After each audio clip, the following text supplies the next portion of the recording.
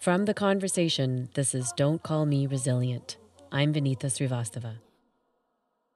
It's simply put, honoring the voices of every student, the experiences of every student, and allowing that student to be comfortable enough or feeling like they have a psychologically safe space where they can express their whole self. They can walk into that space and embrace who they are fully. Critical race theory has a lot of people upset. In the United States, some parents are calling for schools to ban critical race theory, claiming that it distorts reality and invokes shame for white students. Since January 2021, 42 states have introduced bills or taken other steps to restrict how teachers can discuss racism in the classroom. And 17 states have given in to these demands. But critical race theory is not an abstract concept. It is actually simply a reflection of us, of our unequal laws and systems already in place. It points out the history of our society and its ongoing inequalities, and asks us to look at issues as systemic instead of as individual problems. In some parts of Canada, like in Toronto at the largest school board in the country, anti-racism curriculum is already embedded into the classroom. In some cases, parents love this, and in others, not so much. Today, we're going to explore how applying critical race theory in classrooms across Canada helps both students and teachers. Joining me is Dwayne Brown. He is a PhD student in education at York University and a grade 7 teacher with the Toronto District School Board. Dwayne grew up in the Jane and Finch neighborhood in Toronto and studies mental health in relation to Black male student success. Also with us is Teresa Fowler. Teresa is an assistant professor of education at Concordia University of Edmonton, and she studies critical white masculinities. Both Dwayne and Teresa use critical race theory in their classrooms every day and say it helps them to see and evaluate their own biases while also making students feel truly included in their own education. I would like to welcome you both. Thank you very much for taking the time to come and speak with me today. It's an honor. Thank you so much. So both of you are educators, and I'm wondering if we could just start on a personal level. What motivated you to focus your work on race? Dwayne, we could start with you. Absolutely. Race is something that has fueled a lot of loss, something that has led to many people being voiceless and powerless in many different circumstances and spaces.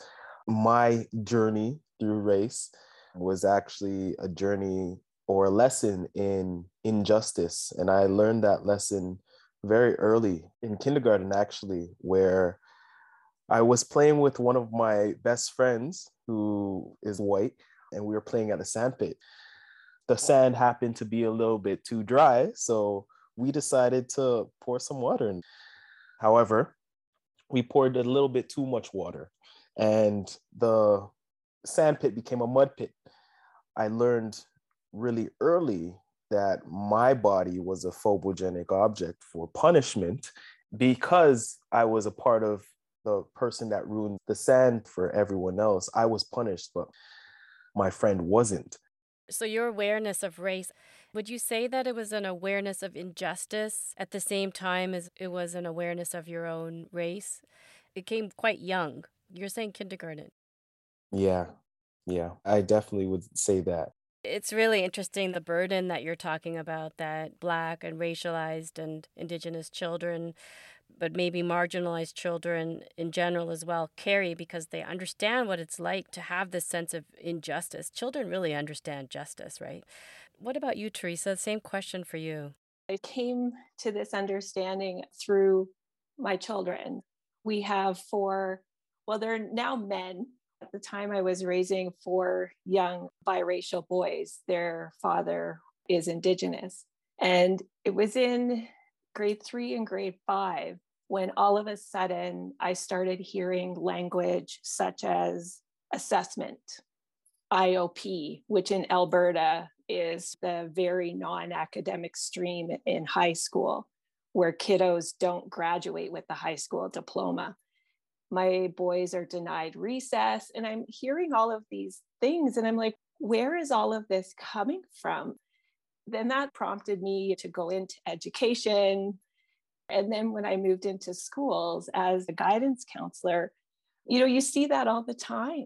Kids are pushed out because of the color of their skin. Yeah. Kids are not being included into a school system which calls itself inclusive. And so I asked myself, who decides this? What came out of all of this for me is that heightened level of awareness. As a white person, I was not exposed to this. I wasn't exposed to race. So all of these terms coming out through my children's education really prompted me to rethink, what am I doing as an educator? What am I doing to these children? Am I helping them realize their potential, or am I squashing it? So it was also a self-reflexive journey for myself. Beautiful. One of those things that you said, it just drives me crazy when I hear that story of teachers who are like, you're going to stay in for recess. Really? Do you think that's the best thing to do for that child right now? Everything that you were saying with your children, that reverberated with me as well, because they were trying to put me in special education classes.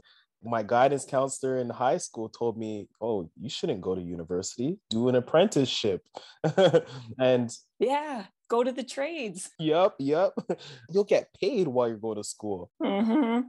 I just want to talk about the term for a minute, critical race theory. When some people hear this term, they kind of work themselves up into a frenzy. And others may just feel a little confused, like, what is it? I'm not sure if people really understand what CRT really is. I'm wondering, Dwayne, what does it look like in the classroom? Absolutely. It's simply put, honoring the voices of every student, the experiences of every student, allowing that student to be comfortable enough or feeling like they have a psychologically safe space where they can express their whole self. They can walk into that space and embrace who they are fully. So what kind of assignments are you giving out? Does the student have choice or voice in that assignment? What are the students exploring? Do the students' interests show up in the classroom? What do your walls look like? The walls are the third teacher. Do the students see pride when they walk into their space because they see their work up on the wall? Do the students get to decide the direction of the learning? Sometimes it's putting yourself on the back burner in order to ensure that the students can really have that driver's seat. That's hard for a lot of people to do, where you're allowing the student to lead the teaching or lead the learning. It's very hard, it's uncomfortable, but it's what's necessary. We need to break ourselves out of the lazy thinking, because the lazy thinking is what causes people to look at people and ascribe meaning to their bodies rather than getting to know them. So it's constantly at every level of our education, imbuing and filling our students with that anti-racist, that resistance mentality, so that they can embrace change and be comfortable with change. And what about you, Teresa? You actually work to train future teachers. What does it look like for you in that kind of environment? It's interesting because often our pre-service teachers, they're successful having gone through school. Individually, they may or may not have had challenges, but they've made it through. So their experiences is not aligned necessarily with a racialized or marginalized child, because those in front of us in teacher education are not representative of the kids in the classrooms still. So we have to recognize the socialization of whiteness and how it has been so ingrained within them, they have no idea that there's other ways to do things. And so it's trying to counter, to say, you know what, we're not going to focus on how to do this. We're going to focus on those big patterns that we see in education. It's really trying to open up different experiences to different ways of being other than how we've been socialized to think. And like Dwayne said, this is what it means to be inclusive. The students are the ones in charge in the classroom.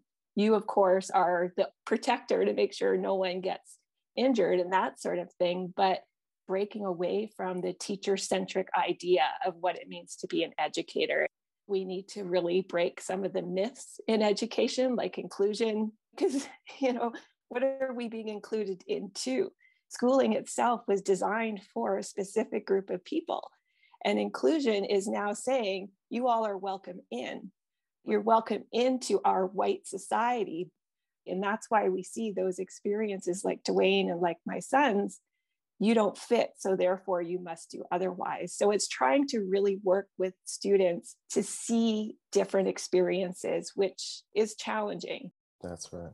You're talking about this idea of how challenging it is to your students, Teresa, when you're asking them to take in new information.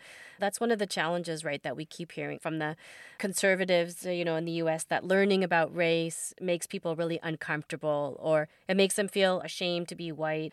Why do you think it's so difficult for people to have conversations about race? I think with respect to whiteness, majority of our teachers are white. 70% in Alberta are white.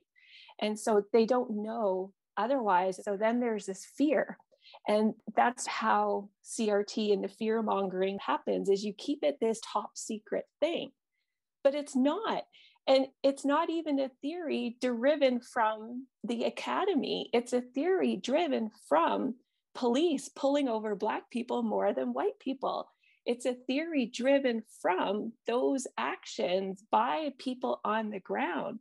And then us in these ivory towers, we look at these patterns and we say, hey, hey, there's a pattern here. There's a pattern here. And it seems to center around race. It's not to say that all of a sudden, all of the white people are going to lose their privilege.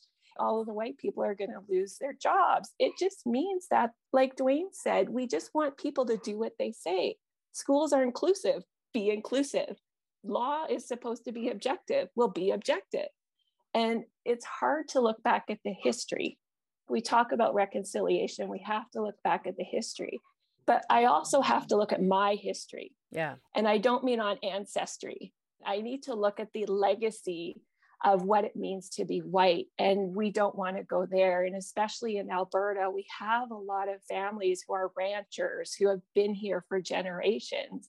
And so you're really pushing up against who matters here. And that's where we see that thin blue line, the white lives matter, and we lose perspective. We lose the theory. So they're really not even focused on the theory anymore because they don't understand. And if we don't talk about it, we're going to keep having all of these violent outbursts. I wanted to ask you, Dwayne, because I know we're switching back and forth between levels of education. One is university, and Dwayne, we're talking about your classroom, which is at the moment grade 7. But I wanted to ask you also, from my perspective as a parent of 2 racialized children, we're talking in some ways the challenge to white children or to white folks, like learning about race. But how do you start to begin to deal with the challenges of teaching racialized kids about some of this traumatic history? History is something that is not just back then. So that's the first step. So teaching them through some of the things that remain in our daily lives, some of the things that they can pinpoint in their own experiences that are injustices or may have racial undertones or may flat out be racist. It all comes from equipping them with the language to be able to deal with these things. So what is a microaggression? What is racism? What is colonization? And then after they're able to analyze their everyday context, they can take a look back in the past. Where did this come from? Are these the same ideas that permeate our everyday experience today that we're seeing play out in our past as well? So what are we going to do about it? It's being able to ensure that they have the critical tools to be able to name it and tame it. It's having these conversations. It's being able to allow them to do that introspection and analyze their own experiences. We have wraparound supports in the education system. We have social workers, psychologists, et cetera. So if a student doesn't feel safe inside your classroom to bring certain things to surface, to have that trusting adult, that caring adult to work through these things with, then where are they going to feel safe? Our classrooms are a microcosm to the world that they're going to inevitably inherit. I love that you're talking about these definitions for children, really, because I feel like there's this thing about we can't teach 10-year-olds about colonization or we can't use the word race. I took my 9-year-old to a play in New York called Confederates by Dominique Morisseau. And the play is about modern day workplace racism. And it was juxtaposed with a slave rebellion. And it went back and forth between modern day and slavery. And at the end of the play, my 9-year-old said, I think I understand. I think she's saying that nothing's changed. I think that a lot of people do shy away from thinking that children can deal or talk about these things. The children are capable of anything. I've taught my students how to navigate the stock market, you know? I want to be in your class, Dwayne. There is nothing these kids can't do. The potential is limitless. It's limited by us, though, educators. We're the ones that squash it. I think about Jean Anion. She was an educational researcher. She did a seminal study in the same district, and she looked at 3 different schools, and she was focused on class, but we could look at the same analogy with respect to race. She had a highbrow, lowbrow, and a midbrow. So an upper class, middle class, and probably a poverty school, same grade. And the teacher's response to the students was different depending on class status of the children. The higher class pedagogy was more experiential. It was more like your classroom, Dwayne, where kids are learning real life experiences. Mm-hmm. And the middle class school was more geared towards college, paper, pencil. You're doing more in class work. Whereas then the lower class school was given worksheets, rote learning. When you talk about tools and what do we need with respect to teachers to be able to be comfortable with knowing that children are already aware of injustice. Children are already quote unquote social justice warriors, but teachers need to have space to reflexively dive into their own complicitness within a system that perpetuates these rules and policies. We have those wraparound supports, but it doesn't take into the fact that the school is a site of trauma for these kiddos. When you address that, then I'll be safe to come to school. As an individual teacher, I can't change the policy, but I can change my classroom. There's ways that we can erode those boundaries to truly make a school a safe place for our racialized children. I remember that study very well. It was fascinating that it revealed teachers' biases. We walked into the space and we need to remove our biases. And it's hard. It is hard. There are biases when you're marking. There are biases when you're having conversations. There's biases in your reaction to students. And we have to really do that extra work as educators, as mobilizers of these young, brilliant minds. As gatekeepers, we need to do that extra work of questioning our biases. Where did this come from? And it always comes from social conditioning. It does what it's supposed to do so well that it makes us uncomfortable to talk about these topics. You know, it makes us question, oh my gosh, am I racist? Was that racist? You guys must have dealt with this. Can you recall any moments in your teaching where either a parent or a student has been really resistant to this teaching that you're trying to impart? Teresa, do you want to go first? Sure. I always start my classes with our positionality, and I always caveat with the fact that I research in critical white masculinities. I say, this is your quote, trigger warning. You're going to hear whiteness. You're going to hear all of these things from me. And if you happen to be a white male in this classroom, this isn't about you. This is about how the world has socialized us into thinking. But of course, there's always things that come up. Part of me sort of dreads those emails. You know, can I meet with you privately because you offended me? Because I'm honestly trying to be a good human, a good role model, a good mentor. I don't want to close down the conversation. And they are a hard conversation. That's the part teachers are not taught, is from those negative experiences, there's always seed of truth somewhere. We have tough conversations, but I also find that they're welcome conversations because I've had perhaps single racialized individual in my class come up to me after and say, "Thank you so much for speaking my truth." So for me, those conversations are the ones that keep me going. Dwayne, how about you? For the age group that I work with right now, both of my classes have been fully racialized. Everyone identifies as a racialized person. So I haven't had anyone resistant. All of my students have kind of had that, oh, wow, Mr. Brown, that kind of like empowerment and that confidence. Awesome. I appreciate that. But in my work as a DEIA facilitator, you expect the resistance. It's natural. These conversations, and I don't want to bring in George Floyd or, I mean, we could go all the way back to Emmett Till, right? These kinds of things, these injustices have been happening, they're commonplace. Dwayne, you're talking about your classroom and you're describing what the class looks like and feels like. And I'm wondering about events like Orange Shirt Day and Black History Month. How important are these in your classroom for anti-racist education? Yes, yes, yes. With some snaps, yes. They are mandatory. They're imperative springboards to get conversation happening. I ask my students if they know about the Rwandan genocide. No one put their hand up. I asked my students if they knew about the Palestinian versus Israel war, and two students put their hand up, one Turkish and one person who has ties to the land. Every year, mandatory. I start our first month by talking about the dangers of a single story by Chimamanda Adichie.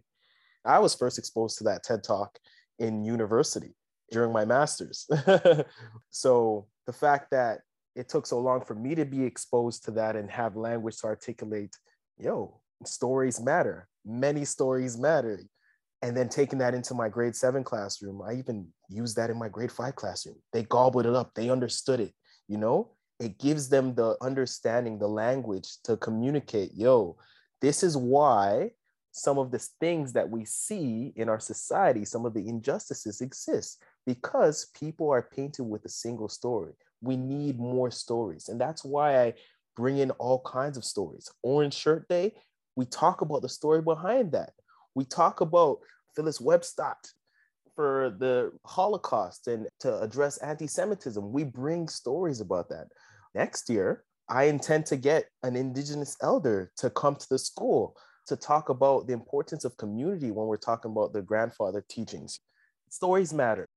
Teresa, one of the things you wrote about for us at the conversation was a story about an incident last year in Edmonton when a young Black student was racially attacked by a group of students. Can you tell us a little bit more about that? The narrative coming after was that it was consensual, that it was sort of this lingering, ongoing battle between these folks. And yet, like an equal fight. Like the boys will be boys narrative, which is incredibly problematic. The school board didn't understand that perhaps consensual fight was an outcome of racism. This wasn't just a schoolyard fight. It was racially motivated because of the ways in which the Black boy's story wasn't accounted for, was dismissed. And again, it comes back to the fact that those folks who are deciding the fate of this child are all white. I don't know every individual in this case, but we know in schools, most administrators are white. And those are the ones that are deciding that you are this and you are that. And whenever there's these incidents, it just seems too common that it's the racialized individual who is the one that is on the bottom end of the scale. And if we had folks in those positions of power who, at the very least, just took context into account. Everything we do is subjective. You can't deny that an administrator seeing the same child in and in and in starts thinking, oh, it's that child. And yet, what it is that child's being singled out because of this other narrative that's happening, which then that individual might feel powerless to do. So you give up, and then, oh, well, it's just a consensual fight. So we kind of circle through, we never break out of that space. The beauty of what critical race theory could do in that situation to say, hey, let's just slow down for a minute. Let's just pause. Let's take a look at our discipline records. Let's take a look at how many children are referred to the office. We say we're data driven in education. Well, first of all, where is the data? And if we have the data, let's actually take a look. And then if we look, then maybe it isn't consensual. Maybe there is something that we need to step in and do here.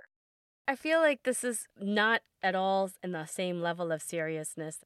My kid is mixed race, South Asian and East Asian, and took Lunar New Year's envelopes to school this year and was very excited. Spent the night before stuffing them and writing everybody's name, individual cards, super excited.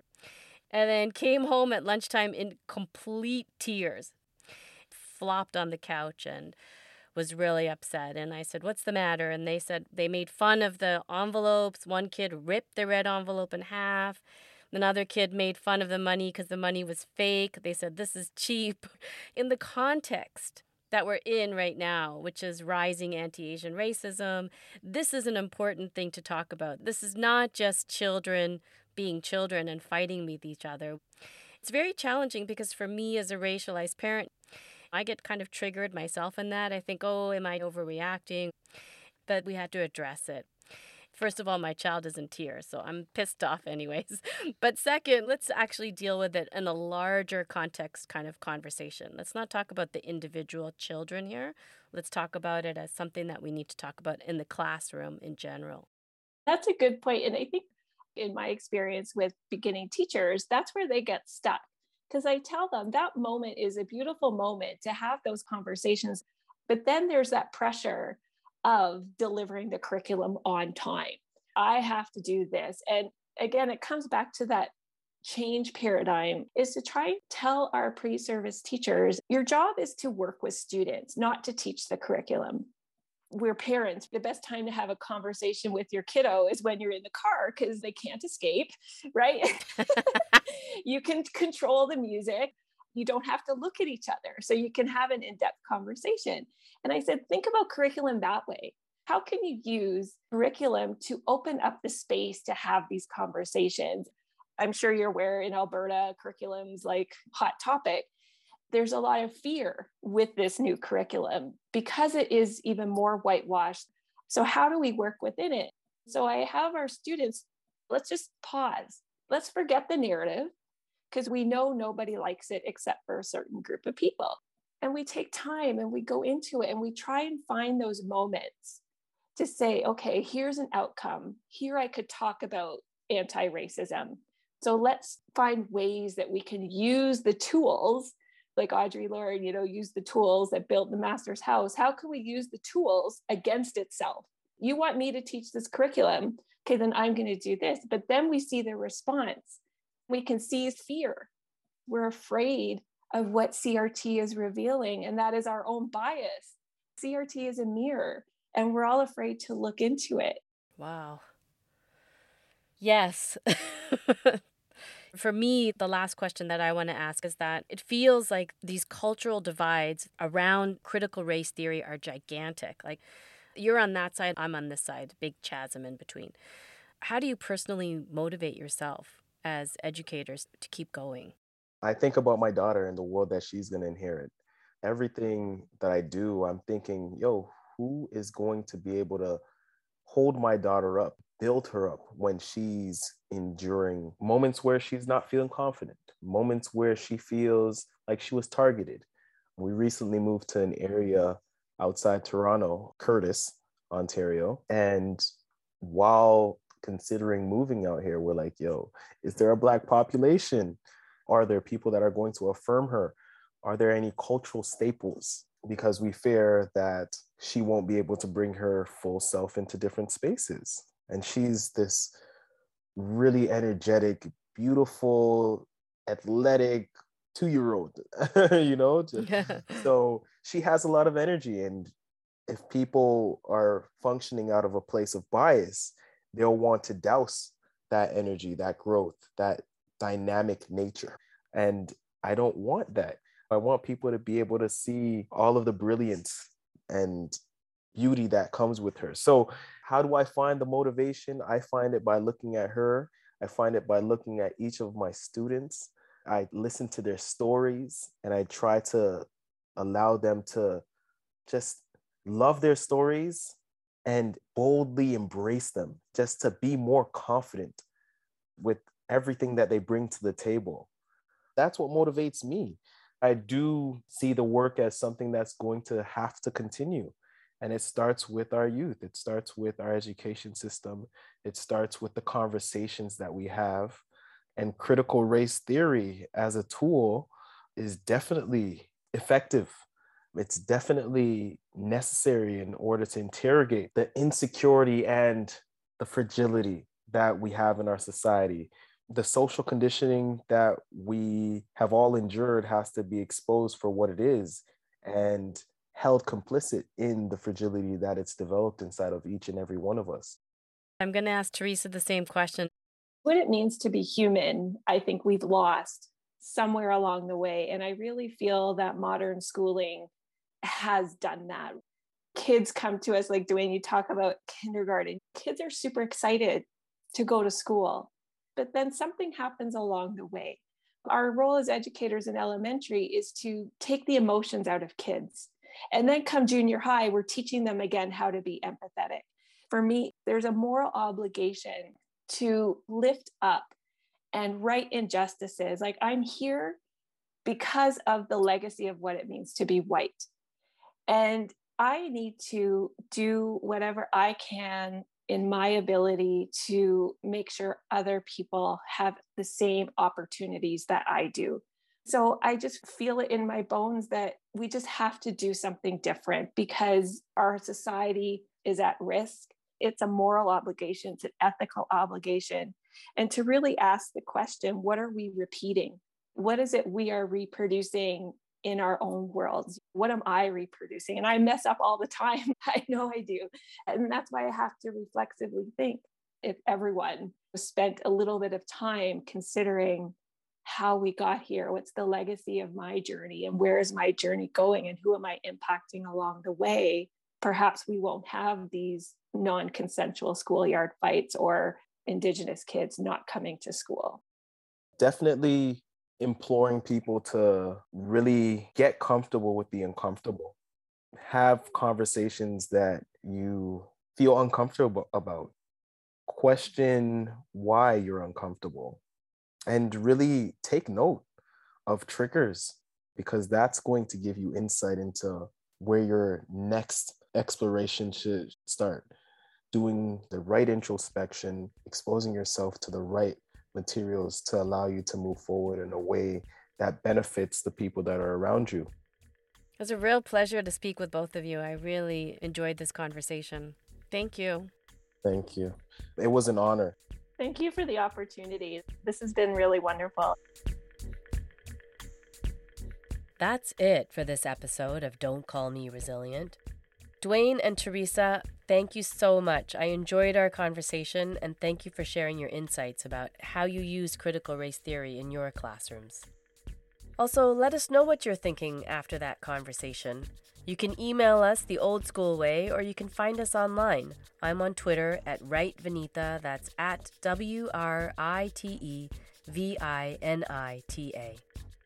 And don't forget to tag our producers at ConversationCA. Use the hashtag #Don'tCallMeResilient.